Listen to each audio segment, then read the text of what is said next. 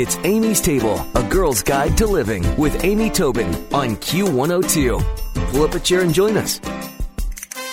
Stephanie Lukjanovic has been a picky eater for most of her life, and at 27, she still wouldn't eat vegetables. And then the unexpected happened. She became obsessed with cooking shows and cookbooks. She went to culinary school and became a food writer, a cheesemonger, and even worked on a Jacques Pepin cooking show. She's the author of Suffering Succotash, a picky eater's quest to understand why we hate the foods we hate. And she's joining us today on Amy's Table. Hi, Stephanie. How are you? Hi, Amy. I'm good. How are you? Good. I would like to know how a picky eater who didn't eat vegetables at 27 made that transformation. Well, love and shame. Very, very powerful motivators. I talk about this in detail in the chapter Love and the Picky Eater, but the fact of the matter is I was dating a guy that I met in England who is now my husband, and he eats everything. And I was well aware of the fact that at 27 I should be eating more, and I was very embarrassed by the fact that I wasn't. I saw it as a character flaw that I wasn't, and I didn't want him to know about it, so I kept it quiet. But he knew a few things, but he didn't know the full extent of it. And then with his sort of patience and just my desire to get past all of this, I started trying more and more things.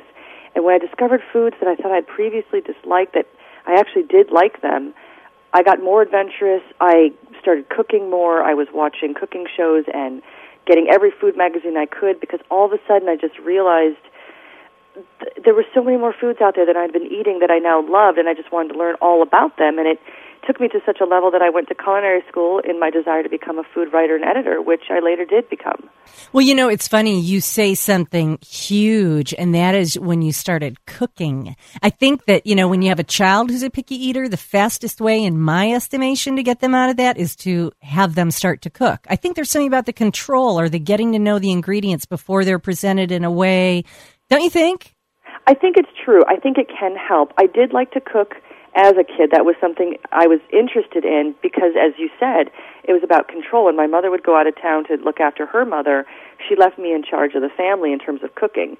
And I was really excited because this meant I just got to cook the foods I wanted to eat. So none of the vegetables that I didn't like would appear at the table and so on and so forth. But it is about control, and I do believe that while I don't think it's going to cure every kid who's a picky eater, I think it does help to see the food in a different context, to demystify it, to take away the potentially scary or gross elements if you see what it's like raw and you see what it's like cooked, and then you get to decide maybe somewhere in between there where how cooked is it going to be for you. Right, exactly. Or what parts you might still pick out, but there's other parts you know you're willing to eat, you know? Exactly. So what do you think creates this picky eating sensation? Why do some people hate the foods they hate? Well, it's so many things, and they're unable to say if it's just one or the other, and they're, you know, unable to say if they can know that it's all of them together. But there's biology at play here. There's genetics.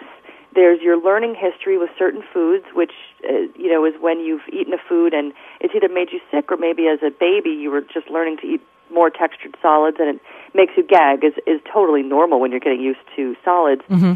And your body interprets the gag response as, you know, there's something dangerous in your mouth, it's trying to protect you, and it sets up a neural pathway that potentially is going to warn your body in the future that food's dangerous, stay away from it. And so for some kids, maybe one green vegetable did this to them, maybe some pureed peas.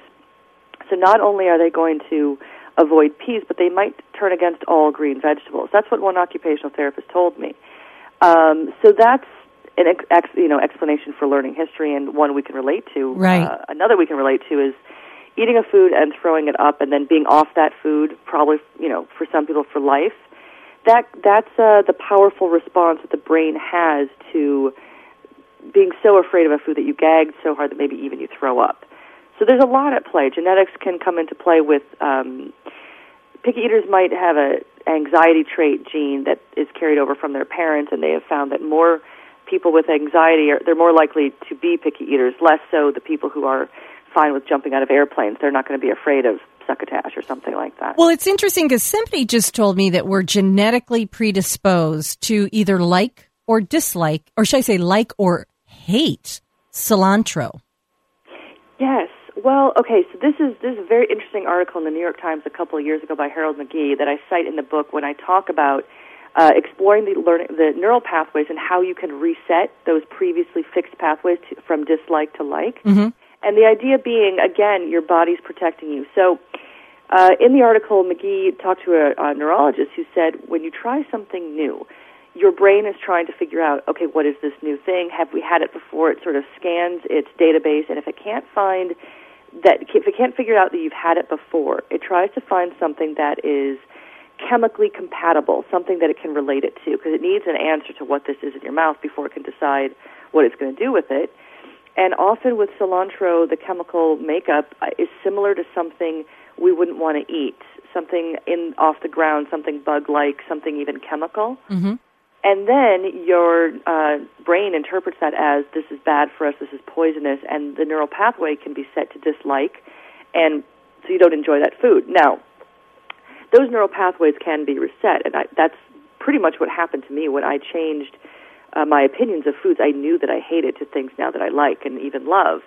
And a way to do it is, well, you have to keep eating that food, and you can have it with other things that you like, so that maybe what you dislike about the food, whether it's the texture or the flavor, is sort of that dull roar in the background, and you're no longer focusing on how much you hate it. And then maybe you can wean yourself off of those other things that you like that's with the food you dislike, to the point where you fully accept that flavor or that texture, and you've reset that neural pathway. So it's kind of like learning a new language. I mean, truly, it would be awkward for me to do this with you in French right now, but if I had to repeatedly and repeatedly and repeatedly, it would get less awkward. And I could, you know what I mean? Is that sort of it? Yeah. It's less uncomfortable, and suddenly you can find pleasure in it. I think it's true. I think it's definitely true that these things that you've learned to be uncomfortable or unpleasant, possibly, not always. I mean, I'll be honest with you, there's still foods that I'm not going to like. I just wrote a thing for the Washington Post yesterday that goes into detail about why I don't like bananas, and it's tongue-in-cheek because I cite historical references about radiation and tarantulas in the bunches and slip and fall accidents that were a part of bananas' history back in the early days of cheating the insurance companies. That's good thinking on your feet. I'll tell you, I was thinking to myself, there's going to be kids listening today who are going to say to their mom, I'd love to, but my neurotransmitters cannot be reset. Well, the thing is, you have to want to do it. And I had the impetus of, as I said, love and shame. They're pretty powerful motivators. You have to have something that's motivating you, and it's not your parents saying this is healthy, because kids, they'll eat anything as long as they're told it's not healthy. Exactly. But you have to want to do it, because if you're being made to do it against your will, or if you're not all the way there yet with, I'm going to really try to accept this food, you're setting yourself up for failure. And it's very hard for people. It was maybe easier for me than it has been or could be for others. I've met and spoken to and interviewed other former picky eaters who have become foodies. And for them, again, they had a powerful motivator that set them on the path of, okay, this is what I'm doing. Every week I'm trying a new food.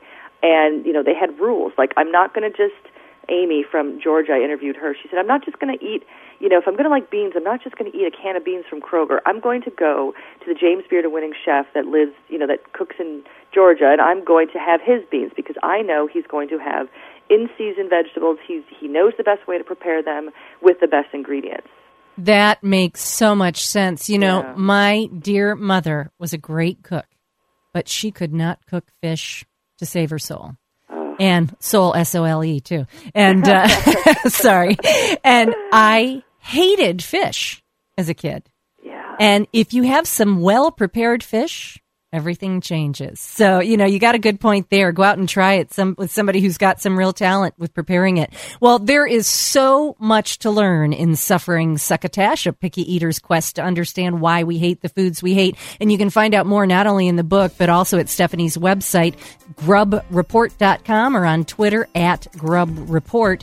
And I just interesting stuff, Stephanie. Thank you. And I'm going to put your top 5 tips for picky eaters surviving a dinner party, which may I say is very sneaky. I'm going to put all of that on amystable.com. Thank you so much, Amy. Thanks, Stephanie. Great to talk to you. Okay, you too.